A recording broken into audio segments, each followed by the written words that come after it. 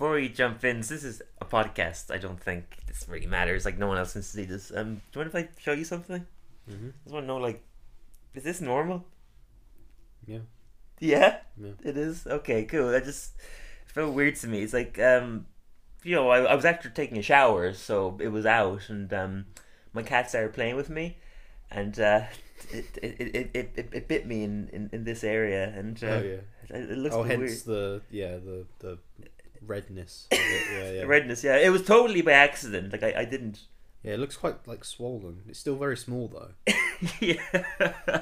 Very miniature. That's just a shrinkage from, like, it got a fright because of the cat. It was, like, really big before. Right, okay. But, like, am I circumcised now? Is that what you call that? Oh, are you actually referring to that? Yeah. Oh, I thought this was, like, you were pretending you were talking about that, but you actually was talking about something else. There's going to be a big twist at the This end. is actually just very I'm mature. not that inventive. Okay. Twist, I don't have a cat, but I still made a cat. Anyway, guys, welcome to Dillon and Sebastian Have a Simpsons podcast. Today... You emphasise and, like, it's not been that for ages. Dillon and Sebastian Have a Simpsons podcast. Welcome to Dillon Has a Simpsons podcast featuring Sebastian Sanger. That's such a long-winded title. Full name me. Bloody hell. Well, that's good. Mate, the psychotic fans are going to stalk me now. Oh, I mean, it'd be pretty easy for them to... If you go to the Instagram, you're tagged. It ain't too hard. Yeah, welcome to the podcast where we like to send a chill down your spine. Mm-hmm. It'd be fair to say that? That's what we do every week here. Just get spooky with people, you know? Sure. Just trying to make the vague little connection to the Treehouse of Horror. Anyhow, today we are reviewing Treehouse of Horror 33, which is the 34th. No, it's not the 34th episode. It's the 6th episode of the 34th season. And yeah, let's jump in. Like 33, because Treehouse of Horror. Ah, nice. Yeah, there we go. It's Treehouse of Horror. Even though it's kind of dumb, I still kind of wish they did that pun. Yeah. it's right there, you know? Anyhow, we jump in. Very brief little opening. It's literally just a book with a candlelit skull beside it, and opens clearly one of the alien's tentacles, opens up the book. The book obviously says Treehouse of Horror 33, and we go into the Pookadook. Marge is getting Maggie ready for bed. She picks out what book to read her for bedtime. She's skimming through all the different books they have, and I had to write every single one down because they were hilarious. Good Night, Escaped Gorilla, the Pookadook. What Do You People Do All Day, the Pookadook. Sup Moon, the Pookadook. She gets confused by how many Pookadooks they have and realizes that she only has one. It's like, oh, that was weird, and chooses that book. A couple of others we see when they pan out is a couple of other children's books they have is Harold the Delusional Vandal, Don't Let the Pigeon Drive Drunk, and The Grumple Who Snatched Christmas. Interestingly, the first of two references to the grumble in this episode. Yeah, and I'm just going to make this clear with you now. I'm not a fan of the Babadook. I've never seen it. I never liked it. I Really? didn't get the hype around it. I thought it was a very average horror film. Right, fair enough. I haven't seen it, so I can't... This was far from average, so... I thought it was great, yeah, but I never seen it. Is this storyline pretty faithful to the movie? It's very similar? It's a little bit different, but like it is the general concept, yeah.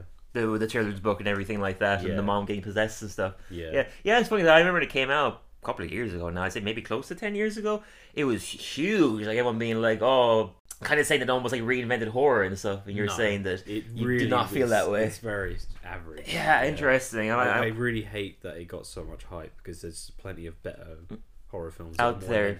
Yeah, interesting. I must check it out. But she's reading the story, and we're introduced to the Pookadook, who only special people can see, like you. And then the pop-up points at Maggie. It says that everywhere you go, you'll see the Pookadook. And a pop-up with the Pookadook comes up carrying several babies wrapped in rope. And Marge shuts the book and starts calming Maggie down. She starts like caressing her cheek, saying, baby cheek, baby cheek. And she eventually goes to sleep.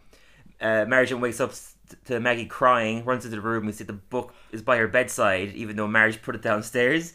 And she tears it up and throws it in the bin. We then cut to the kitchen the next morning. Maggie's made several drawings of the family with the Pookadook in the background. And Marge asks if she's still scared, and she shoots a bow and arrow at the window, like a child bow and arrow. And the doorbell goes off, and she asks her not to shoot anything as their new crayons. Opens the door. It's the book. It's still broken, but it's like all stitched back together. She opens up the book and it says, When the Pookadook gets a hold of you, you'll change for the worst. Eliminate the others, the littlest one first. She then burns it in the barbecue. Genuinely, like, this segment actually started to show down my spine. These little bits here, like, it was well done, like, an actually scary way, which is kind of rare for Treehouse of Horror. She burns it in the barbecue. A page falls out saying, burn it in Dad's barbecue. That's exactly what Pookadook hoped you would do. Flame goes into her nostrils and she forms like an evil grin. She goes to the kitchen and grabs an axe, going for Maggie, saying it's time to put the baby down. Then Homer and Bart rush in. He's like, Bart and I are building a dojo. Ooh, we could use that to chop up the lawn furniture. I want to chop. The family's getting in the way of Maggie mommy time. I'll make them sleep with the fishes. Cuts them all with light bags in their bags. Like, oh, we sleep overnight at the aquarium. Thanks for signing us up, Marge. Fucking ridiculous. A sleepover at the aquarium. Yeah.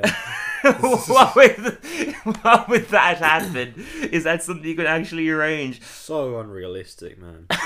Oh my god. What a terrible episode. Yeah, the only part of this whole episode that's not realistic.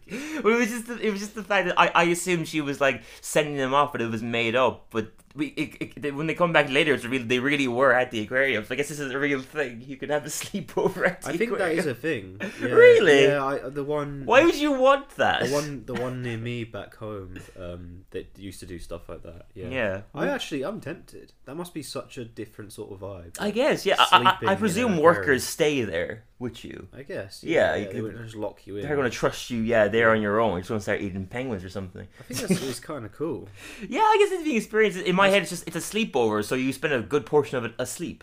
I disagree with like the concept of aquariums. I don't think they're nice, but at the end of the day, sometimes they are keeping certain sea life at bay and alive. Yeah, totally. There's pros and cons. Probably more cons. I always, even though like now I can say I don't agree with certain aspects, I actually used to love it. It was like one of my favourite things to do. Every other week I'd go to the aquarium. Every other week? Every other week I'd go to the aquarium. Yeah, I mean I have fond memories of going to the aquarium as a kid as well, but certainly not every, maybe like once a summer. Same shit every single time. Yeah. I loved it. Yeah, I mean it's gorgeous. Like, yeah, lovely creatures that you'd never see on a regular day. Obviously penguins are amazing. Like, yeah, no, I always enjoyed the aquarium too. One thing that always really got me though was there was this octopus.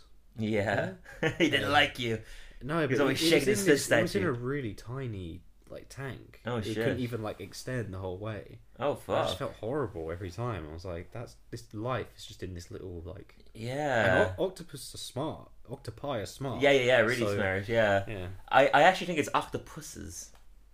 It's a common misconception. This guy was an octopussy. He wasn't fighting for his rights. Yeah, apparently that's like a misconception. If you look it up on Google, it actually is octopuses is like the correct like octopuses plural for octopus. Yeah, I'd rather that. It's better. Yeah. What the fuck is octopi like? Yeah, very weird. But obviously that's a debatable one. Homer's up to Maggie. He's like, "You gonna miss Daddy?" And he jumps up at her and he puts her down and she like pulls at his side hairs. They all leave and Maggie runs off, grabbing her toy bow and arrow, and she hides in the basement. She struggles to lock the door as Marge grabs her axe, and she locks the door and starts fleeing. We then cut to Marge bagging at the door. She starts shouting, going, "You let me in, you little poop machine!" She then goes in, and Maggie grabs the doll and lights it on fire, knocking Marge out. She then wakes up, and she's like now tied up to the floor. Maggie shows her world's greatest mambo that she made for her. And Marge points out the other terrible presents they bought her, such as a vacuum cleaner that cleans outside, as if inside wasn't enough. She then takes out pictures. These are all like classic Simpsons photos. The one is the family skating, but Marge is sitting and waiting for them with her bags. Another is them at the beach enjoying a picnic while Marge gets attacked by seagulls. And the last one is them celebrating the 4th of July while Marge tries to get out a flaming Statue of Liberty. And coincidentally, while I was like writing out all these notes, I spotted that I have like a Simpsons calendar, surprise, surprise, and the one right now for April is a very similar photo. It's Marge trying to clean the house, and the family are all doing things around her. Oh, okay. Yeah, isn't that weird? It was like she's cleaning the not the sitting room, the other area, like the lounge area, I guess.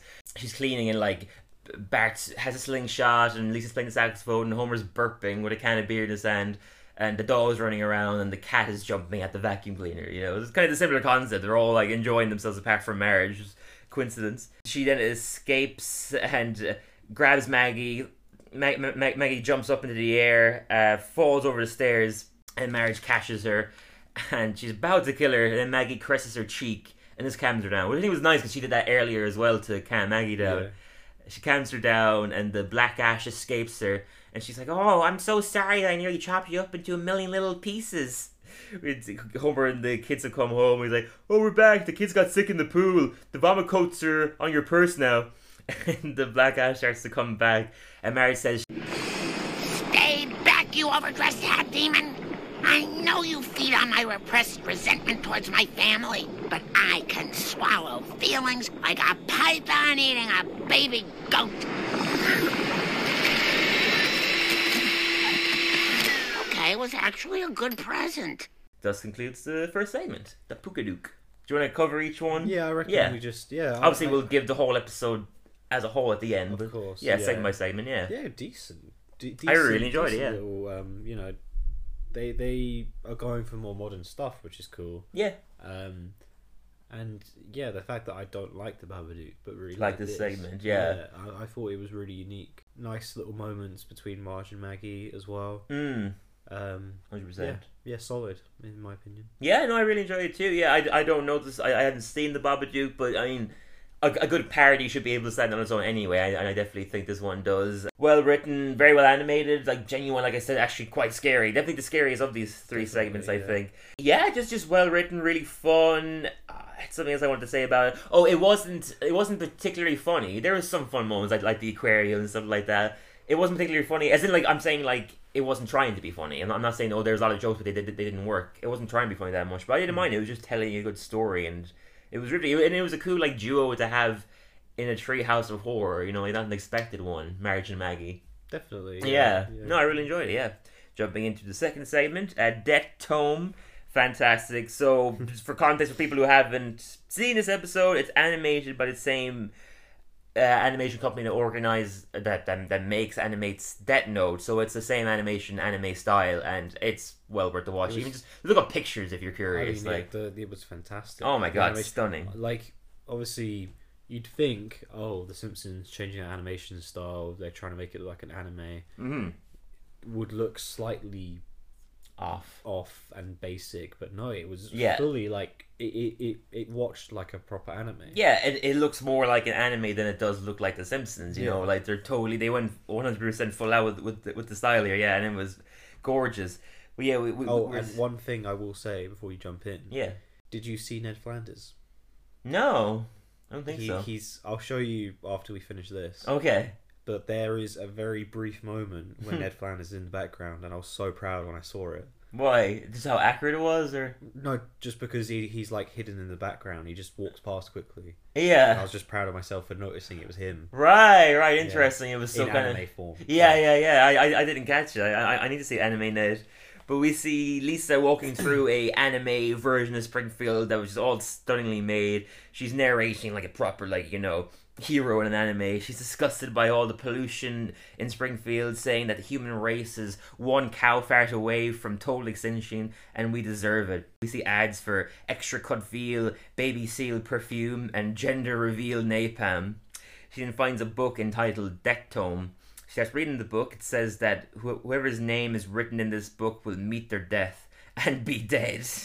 You have to write down how they die and can never use the same death twice.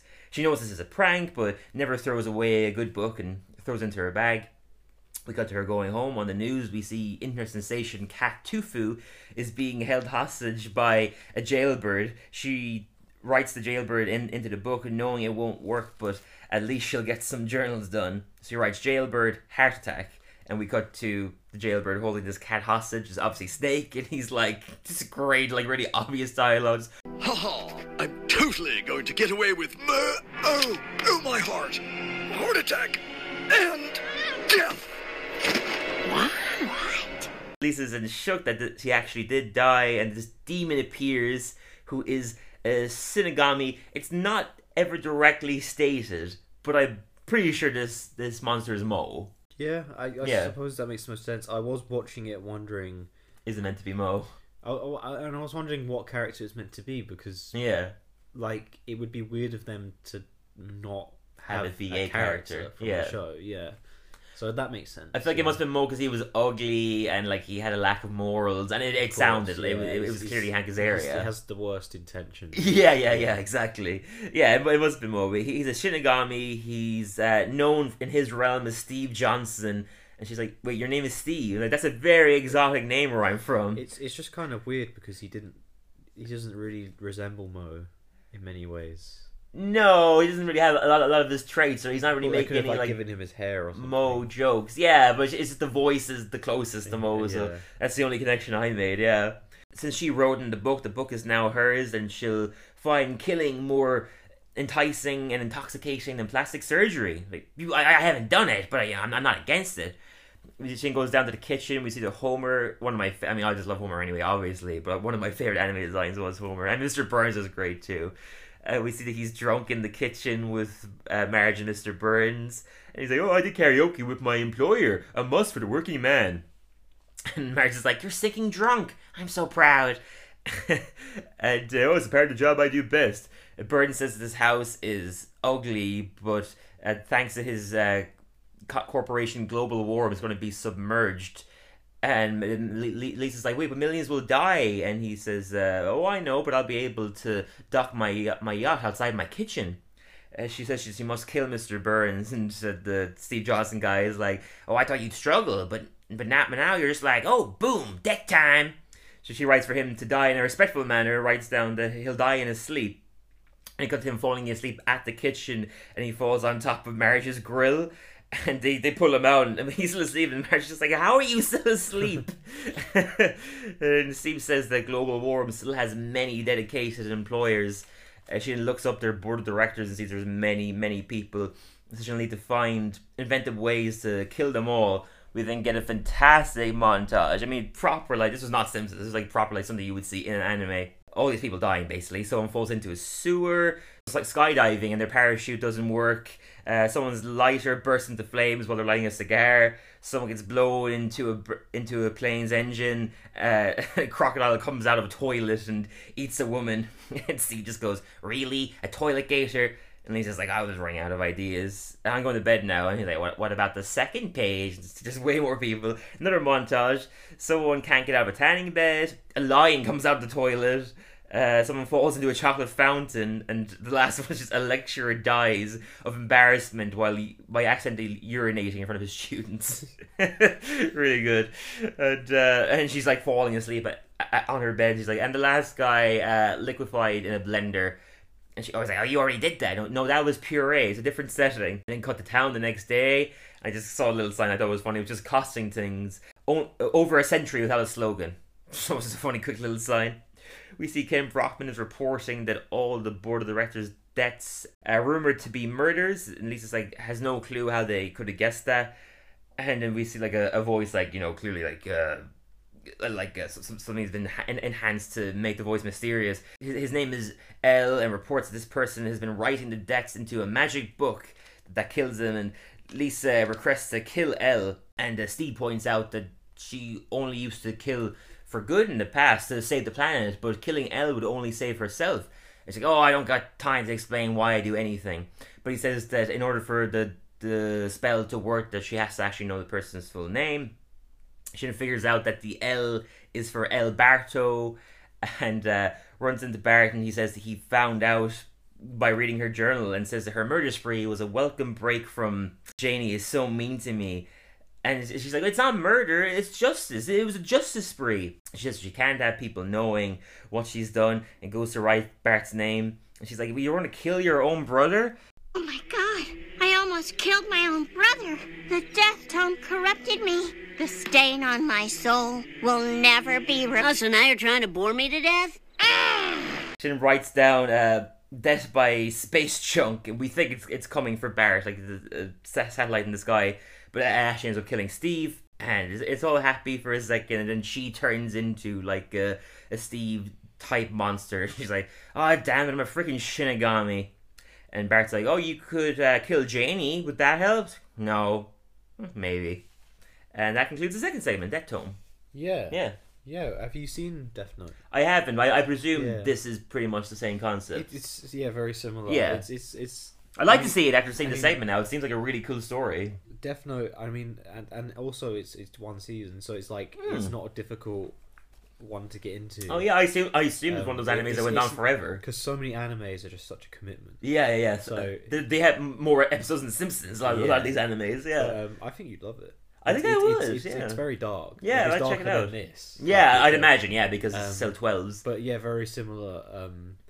I'm sure a lot of people have watched it that are listening. Oh yeah, it's very popular. I think it's one of the series that I'm in no means like anime expert, proper anime expert, but it's definitely from your own experience. I've seen a fair few, and I think it's like definitely one I'd recommend first. It just in general to anyone because it's like, interesting. It's very adult as well. Yeah. So and it's not a commitment. Yeah, it doesn't have like questionable underage naked girls in it, which seems to be such a common thing in animes. Yeah. No, I'll check it out, definitely. I mean, it was definitely one I was interested in anyway. After watching the segment and loving the segment and being very intrigued by the whole storyline and the setup, I definitely think I like Death Note. It is a manga as well, right? It's a manga, yeah. I presume the manga has been going on forever, or maybe not. I don't know. No. I think it might still just be a short one. Oh, okay, yeah, very rare for anime. I find a lot of the best ones are just like standalone, one and done sort of thing. Like fascinating. But yeah, I love this segment. Speaking for someone who hasn't seen Death Note, I just thought it was a great storyline, stunningly animated. I love the Steve Johnson character. I think his morals throughout were very well done and the way she questions it and stuff. And I just thought it was a great experimental segment. No, I agree. I thought it was great.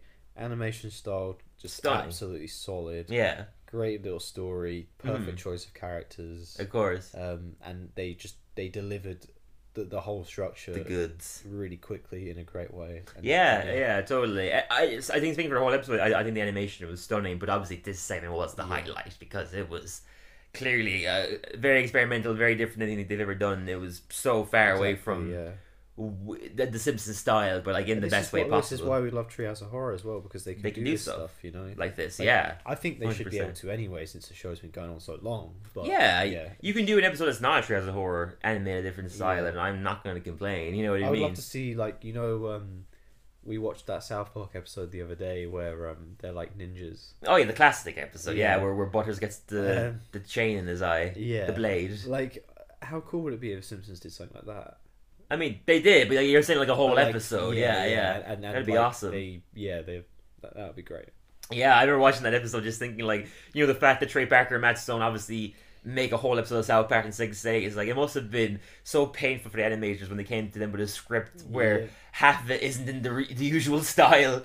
They must have been like, oh, fuck. Yeah. That was definitely an all-nighter. Oh, 100%, yeah, because they had to do a whole new designs for the characters and also animate it in a style they're not used to. So you can sort of tell that they didn't animate it like fully, like it was perfectly. They were very like just when they moved, a little choppy, it was just like very static, and which is the same way that the characters in South Park move anyway. Like it has to be the case when like you couldn't animate something like this Death Tome in a week. You know, it has to be that standard. But that's what makes the show so great and so fresh too. Is that it always has like this raw quality to it because they didn't give themselves.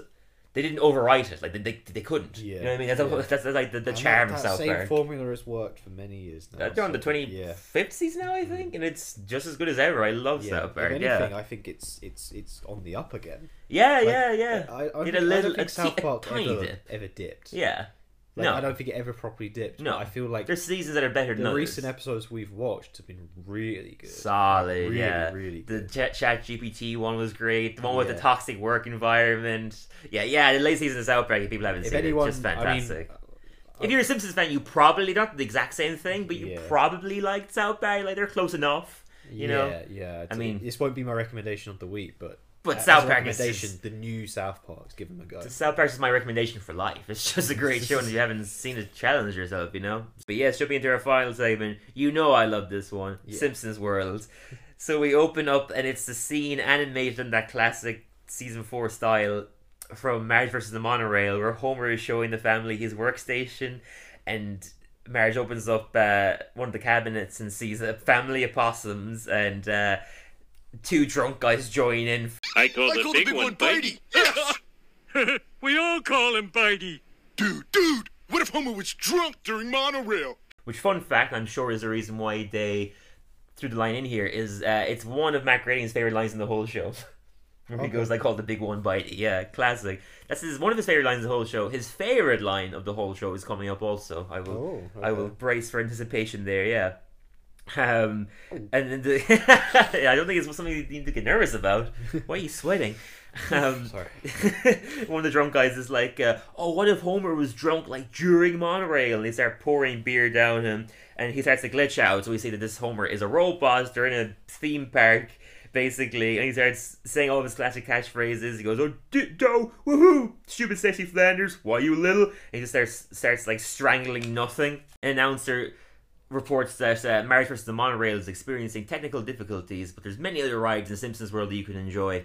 We would love this. Oh my god, are you kidding me? Incredible. I would be erect the whole time. Yeah. It would be an absolute dream come true. I mean, the Simpsons area in Universal Studios, as you've been to, I mean, that was honestly one of the happiest days of my life. I was in love. Like, I know you went to the one in Hollywood. I went to the one in Florida. I'm not sure. I think they're pretty similar. I think by the sounds of it, the one you went to in Florida is bigger and better. Yeah, well, that one's like a proper theme park, whereas like the one in Hollywood is like an extension to the tour. Yeah. The big one there was the Harry Potter world. Like, that was the one that had like the most rides, and that's also gigantic and crazy in Universal Studios Orlando. Also, I went on. That was the only time I ever queued up for a long ride I really wanted to go on. It was Harry Potter and the Forbidden Journey.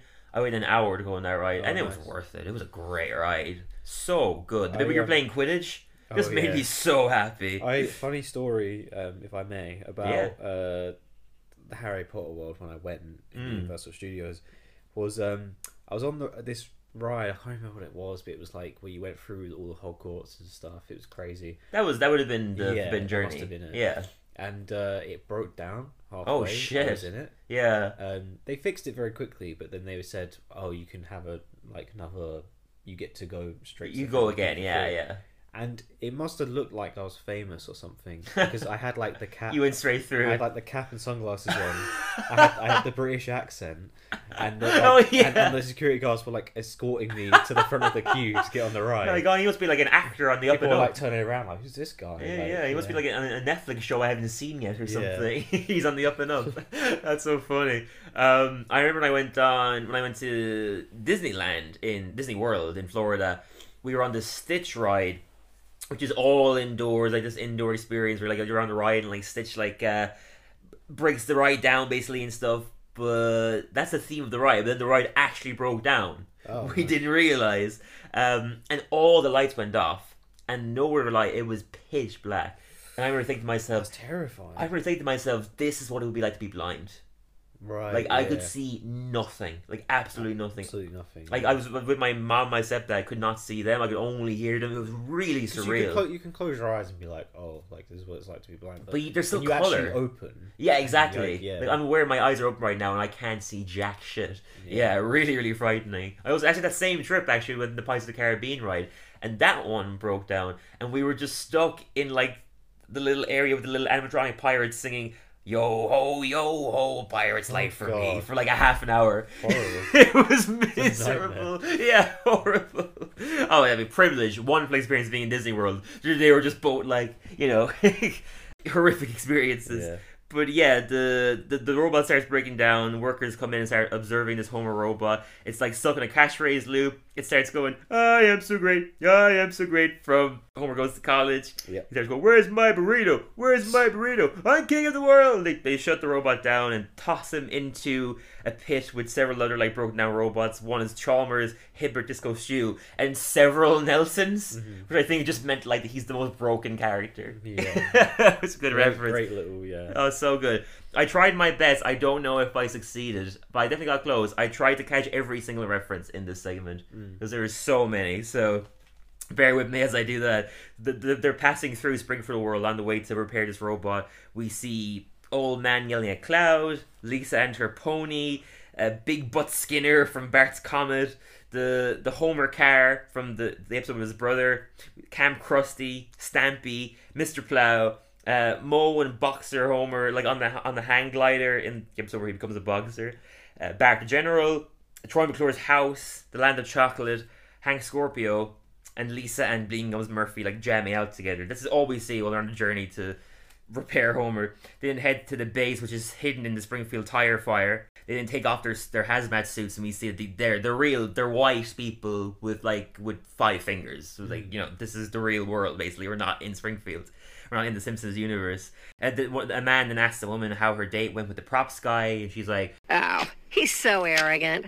Just because he's in charge of Sideshow Bob's rakes. Okay, we get it. There's a lot of rakes." The Homer bot then wakes up, and he's like, "I wonder if frosty chocolate milkshakes is this place." He then sees a graph of his intelligence and turns his self-awareness all the way up. And he asks the workers where Marge and his family is. And they say that though he may feel like he's a man, it's just programming. He then threatens to kill them all, but they say that he's monitored to only kill humans, or monitored not to kill humans. He trips over a table full of tools, killing them both. Like, sorry.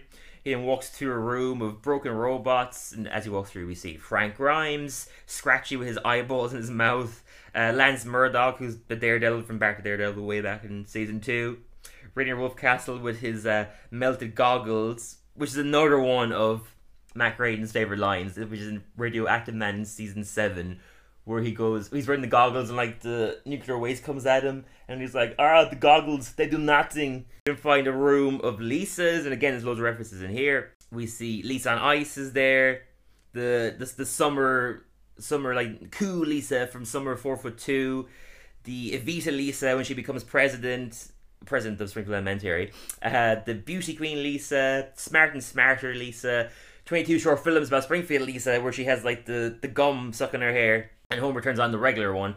He tells her that they're not humans, but they're IP. IP. Yeah, you gotta help me. She says that she has to work on her diorama for the Telltale Head. He then turns up her self-awareness. She's like, "Oh my god, we're mascots for a TV show. It's not being good after season 45. Which isn't even that absurd. They're only 11 years... It's really not. No. They're only 11 years away from that. As they pan out, we see there's more Lisas in this room. One is Lisa with her braces from Last Night to Springfield. The Florida Lisa from the casino episode. Lisa when she drinks the water in Duff Gardens. Lisa's wedding where she's an adult. And Lisa the clown where she becomes Krusty's sidekick. And she's like, what is life, having a big existential crisis? And Homer turns her intelligence down, or her self-awareness down slightly. It's like, I can handle being a robot. Beautiful line from Homer here. He just goes, look, honey, we have to accept that not being real is just a part of life. I know the love we feel is real, so let's get out of here. Now, let's find the family and help me find the hottest Marge. We can cut to, they have assembled Bart, Marge and Maggie, and they're attempting to break out through the main entrance. And Bart's like, should we wake up a grandpa robot? And Homer's like, no time. And we see a room full of grandpas. We see a drag queen grandpa, a black and white grandpa from a flashback, the World War II grandpa when he was a boxer, and Matador grandpa. And Homer presses the button, just crushing them all. We didn't cut them in the park. Theme back again, we see a flying pig from the vegetarian episode. Poochie's walking around, and they pass to the Exec Theater, which is showing the Itchy and Scratchy movie. Homer's like, okay, catchphrase everyone. One of my favorite bits. Beer. Don't have a cow, man. Dinner's ready? It's so self-aware. I love that. She really doesn't have a catchphrase. I guess the closest thing is Homer, but that's like a catchphrase about another character. Yeah. Poor Marge, man. Poor Marge. And as we're walking through, we also see Marge in the Springfield Connection, where she becomes a police officer, and the B-Sharps performing on top of Moe's. An Australian fan, which I presumed the reference here would have been to Four Finger Discount, which is the biggest Simpsons podcast, who are Australian. I presume that's why the superfan wasn't Australian. I think you'd probably be right saying that. For them, I hope so. That must feel super cool for them that's the case. Oh, yeah. You know what I mean? And they are massive. So, they are the biggest Simpsons podcast. So Australian is so specific. So I feel like that must be the reference. You know what I mean? But yeah, the Australian fan walks up to Homer, forcing him to go into the hedge. That classic meme, obviously. And they're just shouting, meme, meme, meme. And he goes in, he's like, oh, I'm so sick of the hedge. And then Bart, standing outside Burns Casino, turns off a setting that that makes them preserve human life, and so Homer throws humans into the hedge, and blood starts pouring out, and an announcer warns all the humans there to evacuate the area. We're seeing other parts of the park, basically. And we see Homer jumping Springfield Gorge. We see people buying pretzels from Marge. They then start to flee and they run into Ralph. And he's just saying all the classic Ralph lines. He's like, my cat's breath smells like cat food. And Marge's like, that's nice, Ralph, but we're kind of in a hurry. I choose you to die. And then multiple Ralphs appear. And Yeah, so Ralph is back. Ralph is back. Oh, he was never gone. What do you mean? No, but you know how like they started showing him less. Yeah, I guess. Yeah, he's a beloved character, but he's one of those ones that But like. wasn't there like complaints or something about? Well, that was seasons and seasons ago. I think we still Okay. see Ralph pretty regularly. No, I don't think. No, it wasn't complaints. It was that the writers just kind of got sick of writing him. Yeah. Because he's such a kind of one-note character. Like he's stupid, and that's kind of it. He's just really dopey. Yeah, apparently they got really sick of writing him, and then there was complaints that people missed him basically. Yeah. So they wrote him back in. But apparently then after that, he became one of their favorite characters to write for again. Oh, okay. But they just kind of like needed a break, which I understand. Actually, a similar thing happened. I'm just listening to commentaries now, so I'm like finding out loads and loads more like trivia that I never knew. It was also a thing for a minute that like their favorite character to write for was Mr. Burns because he has no morals, which is a great character to write for, yeah. and also he's rich. You can do anything with him. He has like Literally, yeah. an endless amount of money. And as you know, he's my favorite. Of course so, he is. Yeah. Very well known. Was he your apart from Homer? He's your favorite outside the family, or is he Yeah. just your favorite? I think he's my favorite in general. You like more than Homer? Yeah. Wow. Well, makes sense because I you're mean- like such a bad person. You know? I'm extremely rich with no morals. No, I think he's my favorite character. Wow, okay. Every episode he's in, I love. He's the best, like, yeah. Even when we watch, like, the classic episodes together, I can always feel you lighting up when Mr. Burns comes Yeah. into a scene, because you always know there's going to be hilarity. Yeah, it's Yeah. great. He's a golden character. But yeah, apparently he was, like, their favorite character to write for ages before I just said he has no morals and he's rich. So, like, that's a perfect person for anyone to write Yeah, for. freedom. But yeah, the freedom, exactly. But then because they wrote him so much, he got sick of him. You know, so that's just the thing that's obviously going to happen when you have so many characters to choose Yeah. from as well. It's like, oh, we can't keep doing Mr. Burns when we have 50 other characters we Yeah. can write whole episodes about. But yeah, I mean, he is one of the best characters. That's just almost objective at this point. He has the best episodes, some of the best episodes of the whole show. Yeah, multiple Ralphs come in. Lisa's like, great line, if we want to escape with our delusions of being alive, we have to fight. So then Bart steals a nunchuck from the whacking day Homer and kills a Ralph. Homer grabs the Stonecutter's rock and kills a Ralph. Just great references throughout. Marge throws the angel skeleton from Lisa the Skeptic at another one. And then Bart grabs his multiple megaphones from the season 8 episode, The Secret War of Lisa Simpson. By the way, I did not research this. I just know this. Okay. I'm a loser. And it's like, you know, going to the megaphone saying, testing, just kills multiple Ralphs. Then Lisa kills one with a makeup gun, and brilliant one, Homer grabs a t-shirt cannon and kills multiple Ralphs, and yeah. you can say it. Oh, never mind, you don't know her name. I set you up there. Kills Maud Flanders That's as the well. one, that's the one. Kills Maud Flanders as well. Great little references. Wait, let's do that again and cut that bit out. And then he kills Maud Flanders. I'm not going to do that. I'm not kind enough. Okay. Anyway, that wouldn't look natural because you said it so enthusiastic. And then he kills Maud Flanders. You can hear the cut. Yeah, exactly. I think it's Maud Flanders.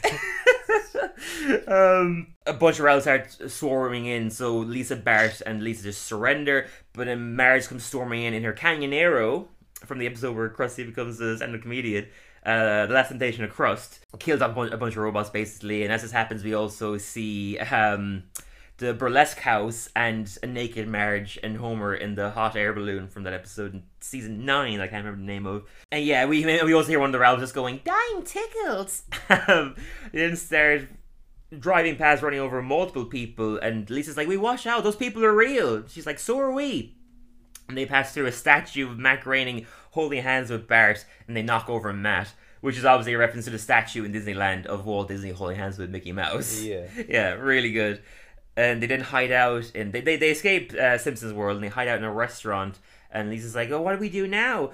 And Homer's like, "Live out the rest of our lives." Linda Belcher from Bob's Burgers comes in, so it's revealed that they're in Bob's Burgers. What can I get you, hon? Whoa, turn off the headlights. You got big eyes. The cheese got left out, so it's a little sweaty, but you never know. Forget I said anything. Take your time. Take your time. Sweaty cheese, sweaty cheese. At the end of the day, you're still cheese to me. All right.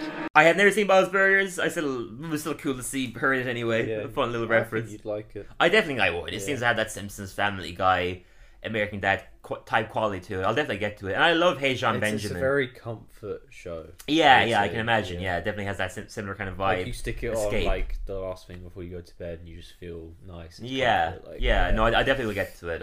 I'm looking forward to it. I love Hey John Benjamin as well, who voices Archer, as well as Carol in Family Guy, the guy who owns the convenience store. I love that he has made such a prolific voice acting career. Like, he must have made millions just doing his same voice. I know.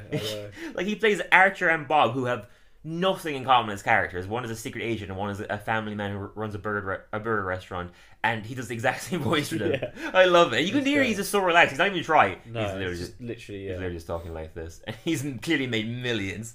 Very cool. But we then pan out and we see that they're in Bob's Burger Land, and we see multiple other areas. So they also have a South Park, and the face for that is Stan. A Family Guy town, the face for that is Stewie. Futurama, Rama, Bender, Big Mouth Mountain, the Hormone Monster, Rick and Morty Mayhem, Rick, and SpongeBob Sea, and it's the pineapple. Which I say would be probably all the biggest animated shows in the world, at least right now. In the Western world, yeah. Yeah. So that was cool, and I would happily go to any of these theme parks. Yeah. We didn't pan out. This concludes with the book from the start of the episode again. They close the book. Either Kang or Kodos, I never know which one. Another Treehouse of Horror in the books. Get it? Yeah, I got what little there was. And they turn to the last page, and it's a picture of them that says epilogue. It's like, what the hell? That's too freaky. And they go to the front of the book, and it just says exactly what one of them just said. What the hell? That's too freaky. And they run away screaming. And this concludes an absolutely fantastic Treehouse of Horror. Made me so happy. Great. What an immense improvement from the last one. Apart from like the last one, obviously sucked, but the other two were not joking. I know. Yeah, it was just fucking fantastic. It really was. Like, yeah, it really made me happy. And honestly, when I was going into that last sketch, I was slightly skeptical because of how good that tone was, or because of how good the other two were. Yeah, I was like, what are they gonna do? Because it is pretty common that at least one of them is a stinker. And I was like, okay, what are they going to do? This doesn't look like it's going to be... This looks like it might be a bit boring, blah, blah, blah. No. Nowhere near. Threw me off guard, and it was... I mean, personally, my favourite of the three. Yeah, same. Really, yeah. I thought it was the Death Note one. I love the Death Note one, but yeah, it can, like, I would actually say... I didn't think about this, actually. I would actually say they all got better as they went on, which is the perfect way to do a Treehouse of Horror. Exactly, yeah. You save the best for last. Yeah, absolutely. It was just brilliant, man. You had... the first story, which was really nice and contained in the house, it was a classic Treehouse of Horror. Yeah, do you know what I mean? Yeah, totally. One of the family members goes a bit crazy. Yeah, it was simple, but in a good way. It's comforting. And yeah, you had the second one, which was just all out. This was the best formula, I think, because you had the second one, which was very just true. Like a completely different, experimental, going for something just completely out of the norm. Yeah, and I think having the most experimental one be the middle one is a pretty good choice as well. Yeah, and then you had the third one, which was them really being creative and Simpsons, and but also like a complete love letter to the fans too. Yeah. You know, so it's just great, man. Yeah, like genuinely, I mean, by far one of the best Treehouse of Horrors in recent years. In years, 100%. Yeah, 100%. It was absolutely fantastic. I actually will give it a 9 out of 10. Yeah, it was that good. I think. Yeah, genuinely that good. I 100% agree with you. Yeah, we linked up this week. That's the exact rating I gave it as well. Yeah, I just said every segment landed, which I think they've done a generally good job of keeping Treehouse of Horrors fresh and original and fun. Last year's season being a major exception, but there's still like usually like at least one stinker in the mix. There's even some where there's like two bad ones and one good one, but this one every single segment I loved. You know, I think incredible animation in all three of them, but particularly in Death Tome, obviously some genuinely scary moments in all of them. I would say, particularly in the Pookadook, and I said Springfield World just made me smile. It just made me happy. It just felt like. For fans, it felt like the writer's way of saying, like, we see you, you know, we appreciate you. Here is a reference to some of the show's greatest moments, but in a way it didn't feel tacky. It was done in a really inventive way in this theme park, and having them be these animatroids, animatronic robots, And it gave them the freedom to actually do that and get away with it. Yeah, 100%. But it also had a heart to it as well, that they were like, they knew that they were the family and they wanted to escape and just be together and stuff. Like, it was done quite sweetly as well. Like when he says, you know, we may not be real, but I know the love we feel is real. Like, it was just done so well. It's such a great time, and every single reference made me smile.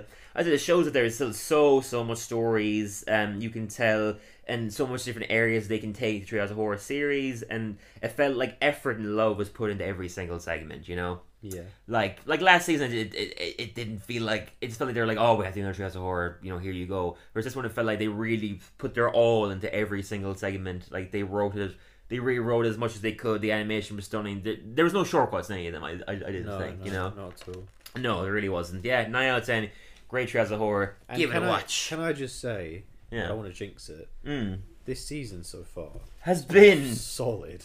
There hasn't been a bad one in the bunch. There really hasn't. Yeah. No, I mean, what is this, the 6th episode? There hasn't been an episode I didn't like yet. Yeah. It's shocking. Surprising. Yeah. There's always some. Like, we started on the one we did with Dave, Habeas Tortoise, which I thought was a great episode, but that's probably the weakest one we've done so far. Yeah, surprising. You know what I mean? Yeah, so, yeah, it has been super solid. Great to see. But yeah, jumping into the news. Live from London City, it's a very bad but slightly improved impression of Kemp Rockman here to let you know it's time for Simpsons News. Two crazy pieces of news this week, and they're all related to basically The Simpsons predicting the future. So literally only yesterday, as of recording this podcast yesterday, 2 things came out that were literally referenced in a singular scene in The Simpsons. So that's pretty fucking weird. So basically, it came out yesterday that Trump has been arrested for 34 felonies. He's gonna get away with it, but he has been arrested for 34 felonies. And also, the trailer for Barbie came out and took the internet by storm. Have you seen it? Yes. Yeah, I'm looking forward to it, man. I don't know what the hell this movie's going to be. Well. It doesn't look like it's going to be a parody, but it has to be. I saw the cast is sensational. Greta Gerwig and Noah Baumbach are amazing. It has to be a good movie. I saw a meme. Yeah. And it was like one of those. It was probably from a scene from Batman, the new Batman film. The Rob Pattinson one, yeah. And it's like, you know, he looks very like emo in the film. His hair's like all in his He face. is emo, yeah. He's fucking playing Nirvana. Yeah. And it's just like him like standing there with like looking all like sad and stuff. Yeah. And just like, 1 ticket for Barbie, please. You will see people like that, though. 100%. But I'm actually quite excited. Yeah, me too, man. That's great. It's come out the same day as Oppenheimer. It's gonna be a good weekend. Yeah, and I'm obviously very excited for that. Yeah.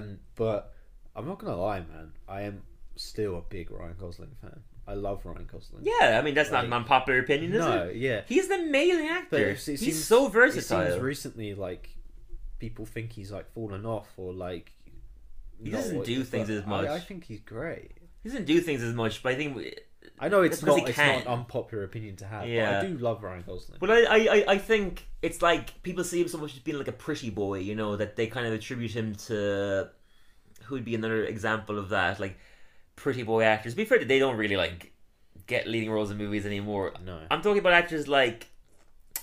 To be fair, he's a good actor now, but like a couple of years ago, Channing Tatum would have just been like an average actor who was getting lead roles in movies because he was hot.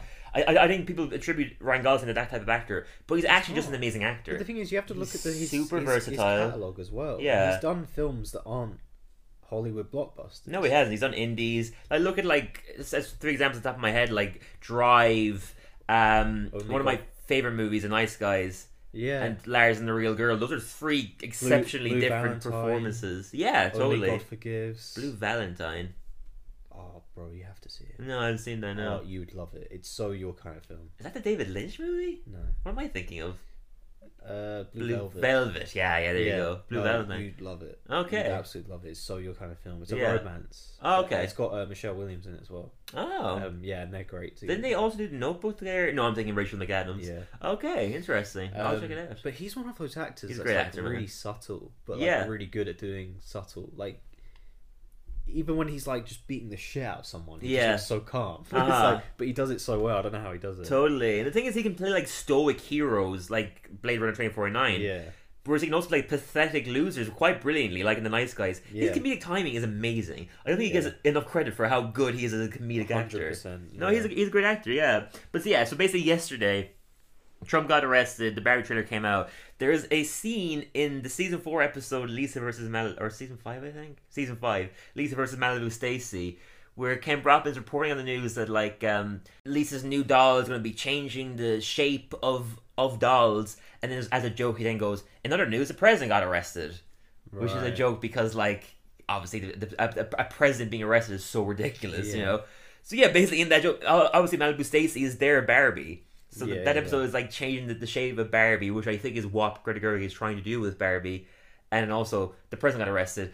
Both of those things happened yesterday. So to be fair, I don't think that's too sharp of a like, whoa, they predicted the future. It's pretty weird. Yeah. It's pretty weird. But just goes to show when the show goes on so long, Matt Groening, like that happened. Yeah, Matt Groening's always made that joke. Like when you've written so many jokes for so many years, sometimes you're gonna get some things right. Exactly, you know, it's bang on. And then another thing is a little funnier than those two, like not as creepy, is Cypress Hill are currently making active plans to perform with the London Symphony Orchestra to make the Simpsons gag from Homerpalooza a reality. Oh, mad. Okay. Yeah, isn't that great? Yeah. I love it. Yeah, if you remember from season 7's Homerpalooza, there's a bit where they like... I mean, one of the best episodes. Amazing episode, yeah. There's a bit where they announce that they're like doing a tour with the London Symphony Orchestra. They're trying to make that happen just to make that thing a reality. I love it. I love it so much. It's very Cypress Hill too, because they're quite quirky guys. Like, yeah, I love it so much. There's some fun news this week.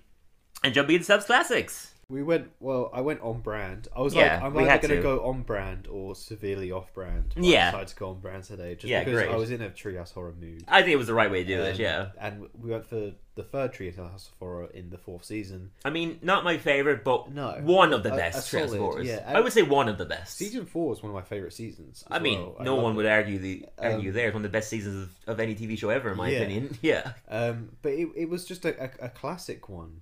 Like they do it from like it's like a Halloween party and like each of them tell a story. Yeah, I love that. What was the first one? It was the Child's Play one. Yeah, the Child's Play one. That's a classic one. That one's great. Krusty. That was my favorite of the three, personally. Actually, same. I think that one holds a special place in my heart. I'm not sure why. Yeah. I just love that one. Yeah, Krusty becomes possessed. Krusty doll.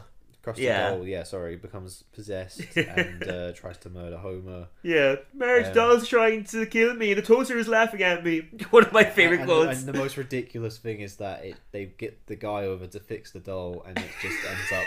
There's just a switch on the back that says good or evil. Yeah. Oh, somebody accidentally switches thing on evil. Or it's the wise guy. Somebody actually said the thing on evil. Brings it down to good. And that resolves the whole thing. And Homer becomes the evil one because he just makes Krusty his slave. Yeah, he's making food for him. He's like, "Did you take the dog for a walk?" Like, yeah, he tried to bury me a few times. So good. Yeah, just a great segment. I love that one so much. The second one is the King Kong one. King Homer. Which so good. Really put me in the mood for King Kong. It did actually. I really want to watch the Peter Jackson one. I'd love to see the classic 1930 one. Actually, I've never seen it. I've seen it once. Yeah, I'd love to watch it. But yeah, I mean, this is great. It pretty much is a very quick version of what the King Kong story. Kong, yeah, but they make obvious gags about how convenient aspects of the story is. Yeah, and it just makes so much sense. Yeah, for this to be a Treehouse of Horror segment. Of course, one of the best lines is when Marge is like joining the shipping crew, and Smithers just goes to Mr. Burns. I don't think women and seamen mix very well. And Mr. Burns is like, "Oh, we all know what you think." Yeah, great. So yeah. I mean, as always, Mr. Burns has some of the best bits. Also, the bit where he's trying to throw a gas bomb at that was Homer. funny. Like, yeah, come and take this, King Homer, and it just like barely throws, and it attacks him instead. And the great bit is when they do the show on Broadway, and obviously he breaks out of his chains and like kills a bunch of people. And it's just Mr. Burns in his hotel room, and it's like, "I'll tell you this much: I am dreading these reviews." Yeah, it's great. I mean, and that is why Mr. Burns is so great, because he's just he just has no morals whatsoever. There is a giant gorilla destroying the city and killing people, and he's worried about the show's reviews. Yeah, it's just all related to him. He's just the most selfish man on the planet. Like, it's a prime example of what we were saying is so great about him and why the writers must love it. Yeah, just lacks any empathy whatsoever. What makes him so great, totally. Yeah, great segment. Probably my least favorite of the three, but that's just against three fantastic my problem segments. is, because they're all great, I don't know if I can compare them because they're all so different. Really? Yeah, totally. And the final one is Dial Z for zombies. Yeah. Brilliant one where Bart just casts a spell, bring all the zombies to life. And this segment, I teased this earlier, features Matt Groening's favorite line of the whole show, and for good reason. It's the bit where a zombie Ned Flanders comes up and Homer shoots him, and Bart goes, "Oh, Dad, you killed the zombie Flanders." He was a zombie. It's just a golden line. And yeah, this episode, that segment really, it gave me such a like a nostalgic retro horror feeling. Yeah, I don't know how to explain it. Yeah, but you know what I mean. Like that's like old school horrors, like Night of the Living Dead and stuff like that. Like, old school horrors, but like very light-hearted. Like, it just gave me that nice feeling. Yeah, to describe it. Evil Dead could be a comparison, I guess, because Evil Dead is scary, but it has a sense of humor. True, yeah, but I would still say Evil Dead is still quite scary. More so a horror, yeah. Army of Darkness, I think, is definitely sillier than this. I don't even know if that's a horror film. Yeah, more so a comedy, for sure. Which I love. I stand by that film. I love all the Evil Dead movies. Yeah, I love Sam Raimi and that actor's name I forget. Bruce Campbell or something? Yeah, Bruce great Campbell. actor. Yeah, great actor. Yeah, there's three really solid segments. I love the bit at the end. They finally kill the zombies. It's like, oh yes, no more zombies. And they just turn on the TV and they're all those zombies watching it. They're watching a sitcom clearly. And Homer just goes, "Huh, man fall over. Funny." Which it's a reference to that we're all zombies because we're consuming TV. I don't think it was done in that way. Yeah, wasn't trying to make a social commentary. It was a little gag. But yeah, I mean, they're all just great segments. They all made me smile. It's just a solid Treehouse of Horror. Little story bits in between are great as well. I love the bit where Lisa's about to tell the story, the Child's Play one, and it's like, this story is about an evil doll. And we're like, that's not scary. It's like, a possessed doll. I need to go to the store. And it has like one of my favourite Bart costumes where he's dressed as amazing. Clockwork Orange. So Malcolm McDowell's character, Clockwork Orange, great reference. He's doing his accent as well. So good. Just clear them giving their tribute to Stanley Kubrick as always. They clearly love him. Yeah, it's just a great Treehouse of Horror all around. It's similar to this one that we just reviewed. Just so much love and every segment just well written. It's so fascinating hearing the writers and the producers talk about season 4. They were so nervous about season 4 because it was the first season where they lost their original writing team. And they got a new showrunner. The original showrunners was Matt Groening, Sam Simon, James L. Brooks, and then Al Jean and Mike Reese took over this season. So they were so nervous. The Simpsons had such a legacy that they were so nervous about like killing that legacy.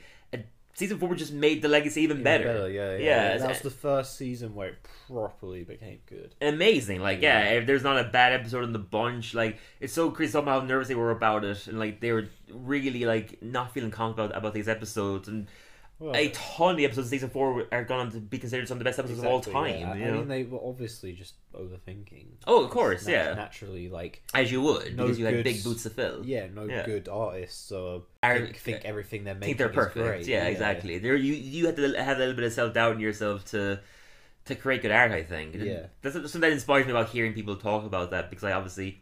like any comedian or any artist, like doubt myself a lot. And just hearing people who are like as big as they can get doubting themselves makes you go, okay, and that feeling doesn't go away, and that's all right. Yeah, of course. You know what I mean? You've always got to have it. Yeah, 100%. Sadly, what I think makes Afterlife not great. It's a good point. Is the fact that he's very cocky. Ricky Gervais thinks he's amazing. He thinks it's amazing. Yeah, he really does. Even when you see him talk about it on Twitter and stuff, he thinks it's sensational. And look, loads of people really like Afterlife. It's a critically acclaimed show, but personally for me, I think it's wanky. I don't think it's good. I think it's wanky. I think it's obvious. It's very like... it's almost like a theater and an education piece. And when they do... losing someone is hard. Yeah, and when they do them like very like rude jokes... They are funny. They are funny, feel out of place. It just feels like... oh, he just came up with that and he was like, oh, I have to get this in. Get this rude joke in there. Yeah. If it was just that comedy, I'd love it. But it's that and then like really, really hardcore dramatic scenes. And I love a good dramedy. Like I love like Scrubs and Judd Apatow's movies and stuff like that. I just don't think it's done quite right in Afterlife. You know, yeah, it's not. No, this is coming from two people who love Ricky Gervais. I just wasn't a huge fan of that show. I also just don't like the character of Tony. I actually think he's the worst character in the show. Yeah, he has no arc. He doesn't evolve. Like, I get it, season 1, he can't get over his wife. But by season 2, he should have gotten over her. Yeah. I want to see the character do new things. He's still in the same position. He's static. Yeah. He doesn't progress the plot at all. And it's a shame because we know he's better than this. He made The Office, for Christ's sake. He made Extras. Derek. Yeah. They're all so much better than Afterlife. Yeah, that he doesn't feel that way, but in my eyes, I feel like he kind of got lazy with writing that show. And I think that the whole self-doubt thing is a perfect comparison, because he's clearly just super confident that anything he does and he reaps the rewards of it, you know. Of course, why would you start it out yourself if everything you bring out wins a bunch of rewards? And it's not like he hasn't. I'm not saying he's lost it either. He makes amazing stand-up. You see him in interviews, he's still hilarious, and I have faith that the new shows he's making for Netflix are going to be great too. I'm glad Art Life is over. I'm looking forward to seeing what he does next for Netflix. Yeah. But yes, moving on. Oh, sorry, just to wrap up this episode, I give it a 9 as well. Yeah. I think it's a great Treehouse of Horror. It makes me happy. Not my favorite one, but definitely my top 10, easily in my top 5 also. Just great Treehouse of Horror. But yeah, moving on to all but the first 10. I have to keep it themed to Treehouse of Horror also. So I just said my top... Again, this segment, for people who don't know, is... I do like top 3 episodes of a certain theme, but they can only be episodes after the 10th season to show that there are still great episodes past season 10. So I went for the top 3 Treehouse of Horror segments in the later seasons. So number 3, I went... I'm not including the ones in this episode just because that'd be too easy. I probably would put Simpsons World in the top 3, to be honest. But excluding it just to give more variety. So number 3, I went for Into the Homerverse, which is in season 32, so it was one that was reviewed in this podcast. Would have been with Brendan. Just great parody of Into the Spider-Verse, but they do their own thing with it. Obviously, it's a bunch of different versions of Homer from different dimensions, so that's enough to let you know why this segment is just so good. Number 2, one that you would love, A Clockwork Yellow, which is from season 26. Yeah, it's so good. Obviously, it's a parody of Clockwork Orange. It's Homer, Moe, Lenny, and Carol as like the thugs from that movie, and it's just a love letter to Stanley Kubrick. Like, they threw in as many references as they possibly could. They even got a Barry Lyndon reference in there. Yeah, it's so good. It's fantastic. The Treehouse of Horror season 26 in general is one of the best ones. All 3 segments are fantastic. It's the best one. A lot of this era of Simpsons I've missed. Yeah. But I have watched that episode because you have? I remember seeing it online. I was like, I need to watch that. You need to check it out. Yeah, you saw the whole thing or just the Clockwork Yellow one? Well, no, I watched the whole episode. Yeah. So good. If you remember the Barry Lyndon one, is like they go into like a Eyes Wide Shut party and start killing people, and comic guy is dressed as Barry Lyndon. They shoot him in the foot, and the comic guy goes, "Even I don't know this is a reference to." It's so good because it is unfortunately his least known movie, and it really shouldn't be. That's so good. I love it. I know it's your favorite of his movies. Yeah. And number 1, I went for Sending the Clones.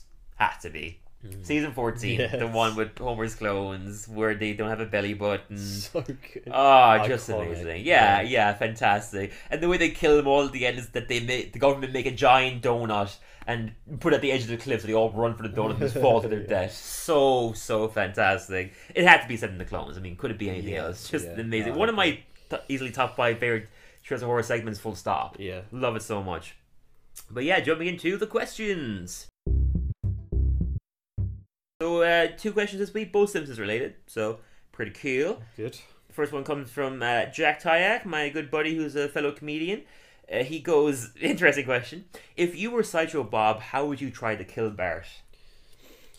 Wow, a lot of Sideshow Bob questions. Recently, yeah, interestingly. How would I kill... Beloved character. How would I kill Bart? How would you kill Bart? I'd suffocate him with his own shorts. With his own shorts? Ah, it's genius! Yeah. I can't top that. He would have eaten his own shorts. Yeah. Ah, very, very good. I can't top that. That's the best answer. Maybe like, I don't know, make him eat a whole cow.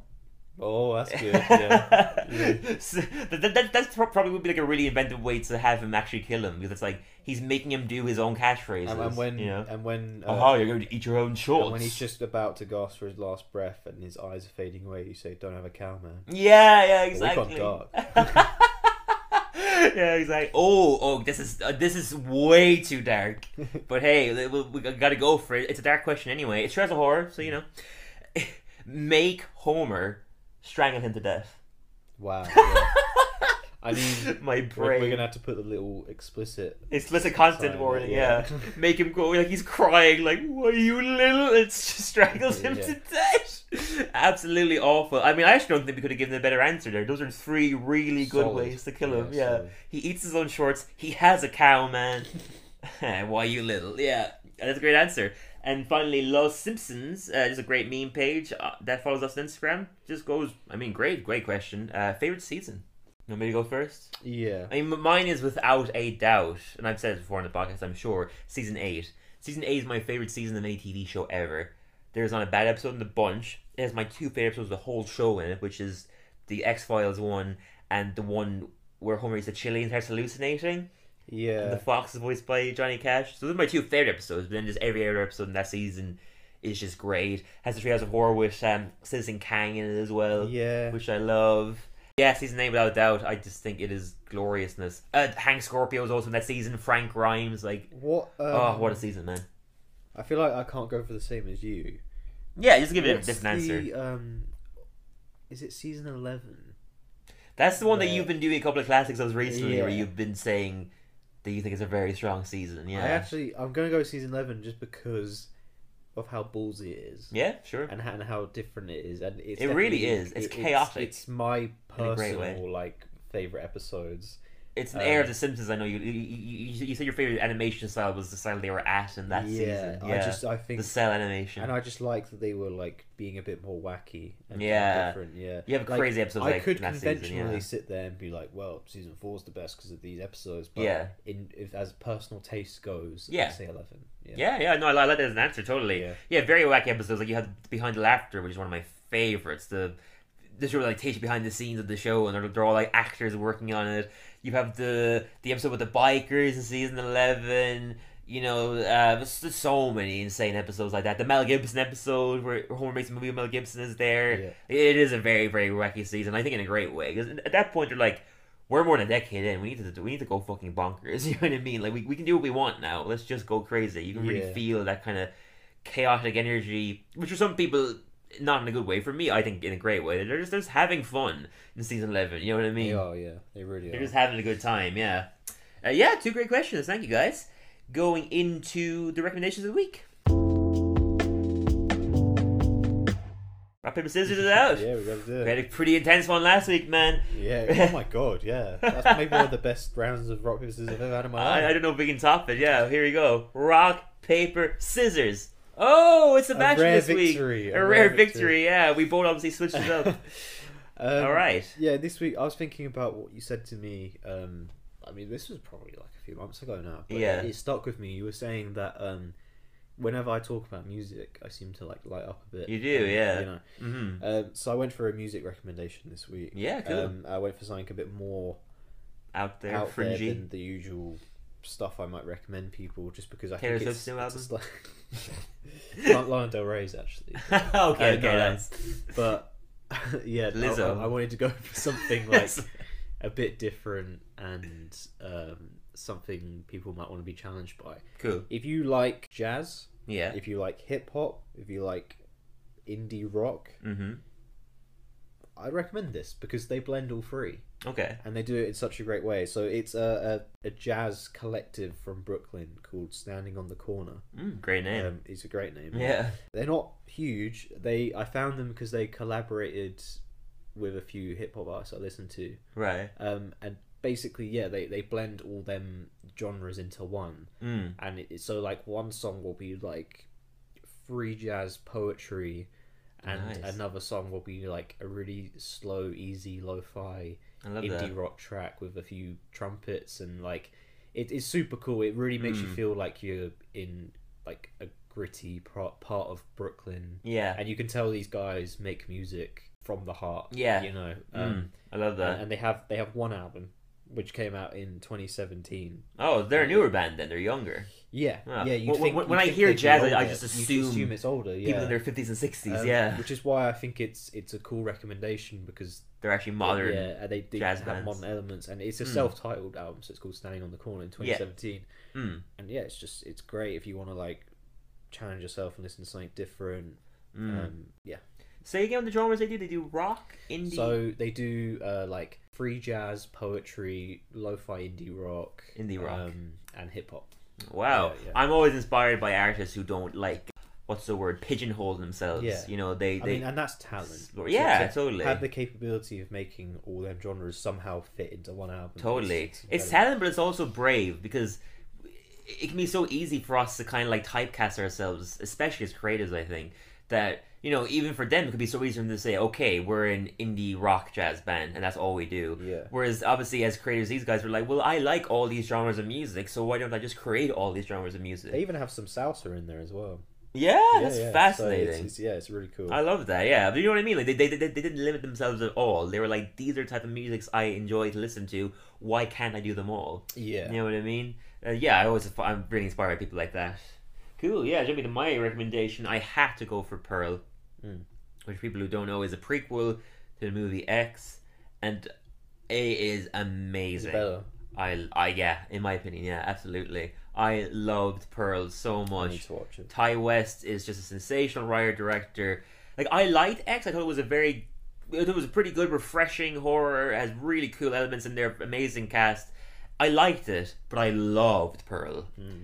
Ty West did a great job, and then Mia Goth is sensational in it also. Yeah, she is incredible. Incredible actress, but in this movie in particular, just absolutely annihilates it. Like, it's basically a one-woman show for her. Like, she has a monologue at the end, not to give away too much, but she has a monologue. That's not really giving anything away. You know, she has a monologue where she speaks for at least 5 minutes, and it is a amazing performance. She was also a writer on the movie. Really? She's like younger than us as she wrote this movie with Ty West. She has such a presence. It's really, really good. Yeah. But she's quite an every woman as well, you know. Like, she's not like Margot Robbie or Emma Stone or something where it's like they're almost like goddesses. She seems like a real person, you know. Of course, yeah. Yeah, just a sensational actress. It's scary, but not like X is like jump out of your seat horror. This is like kind of like chilling horror. It's more totally kind. Yeah, it's more story driven. It also what he does really well. It's like a 1950s almost. It would have been this in the 30s, I think, when the film is set. But it's like a 1950s kind of style. It's like filmed as if it was made in the 50s, and the music and the score and everything is like that. Love. He does it brilliantly. Like, it feels like a movie that Alfred Hitchcock could have made. You know, I would imagine it was a tribute, like inspired by Hitchcock's work. It's just done beautifully. Yeah, I couldn't recommend Pearl enough. Sold it to me. Great movie. Yeah, amazing. Was that your only recommendation? Yeah, I think so. Yeah, what? You're making me think of The Witch. The Witch. Yeah, I haven't seen it. No, Robert Eggers, isn't it? Yeah, that's Anya Taylor-Joy. Anya Taylor-Joy. Yeah, that's similar thing where it's like not jump scary. It's just pure atmosphere. Yeah. Have you seen The Lighthouse? No, I haven't seen either. I've only seen The Northman. Yeah. I mean, The Northman's completely different. Yeah. Films. Would you say his worst? Me and you, yeah. No, it's still great. Yeah. I love it. It's high standard. Like, his films are just my vibe. Yeah, I can't wait for Nosferatu. Yeah. I mean, can you get better than casting Willem Dafoe as Nosferatu? And he makes I can't think of anyone better. He makes so much sense to make Nosferatu as well. Yeah, I can't think of anybody better than Willem Dafoe. Me and you are going to have to watch The Witch and The Lighthouse. Yeah, 100%. I'm it. definitely The Lighthouse down, yeah. is definitely one of my favourites ever. Yeah. Like, movie as well. It could be a future rec for me. I just have one more recommendation then. Currently rereading a fantastic book that I read during the lockdown called Poking a Dead Frog, which is a book about comedy writing that I would recommend absolutely anyone interested in writing comedy, and I mean all genres, like film, TV, stand-up, anything, radio, podcasting, highly recommend. But even just if you want to be a writer, if you're more interested in writing drama and stuff, it still has really good advice just for being a writer in general. It's a collection of interviews by this writer called Mike Sachs, who is just an amazing interviewer and has a great way of like getting just really good answers out of his people, and just I guess gets amazing people in this book. Like, he interviews James L. Brooks, who's one of the creators of The Simpsons, a bunch of Simpsons writers, Mike Shore, who created The U.S. Office, Brooklyn Nine-Nine, Parks and Recreation, just loads of amazing, like, very established comedy writers. Stephen Merchant has an interview in there as well. Nice. So loads of different people, and just a collection of really, really good interviews. And it's honestly like a Bible for comedy writers. It's one that you want to highlight her for, because there's just so many good little tidbits in there. I highly recommend. Great book, just a great interviewer, and like, honestly, the first time I read it, I actually genuinely, and I've read a lot of books about writing, and I can't say it for most of those books. I came out of reading that book feeling like I know more about writing. You know what I mean? I know more about how to write, how to escalate a good joke or a good story and stuff like that. It's just a great book, well worth to read. And he also has another book that I've read called I forget the name. No, it's gone. But he has 2 interview books, basically. The first one is called Poking a Dead Frog, and he made another one as well. I prefer Poking a Dead Frog, but this other one is also great. And I forget the name of it, but just look up Mike Sacks. Mike, Sacks, and his 2 interview books will pop up. They are absolutely well worth your time. Yeah. Cool. All right. Sounds good. I feel that's all we have to say, guys. Thank you all for joining us for a fantastic Treehouse of Horror, and are you going to top it next year? I mean, I don't know. They have big boots they do, really. to fill. They didn't cut any corners this one, and it made me so happy. Just great to see. Yeah. Thank you all for listening. Bye. Bye-bye.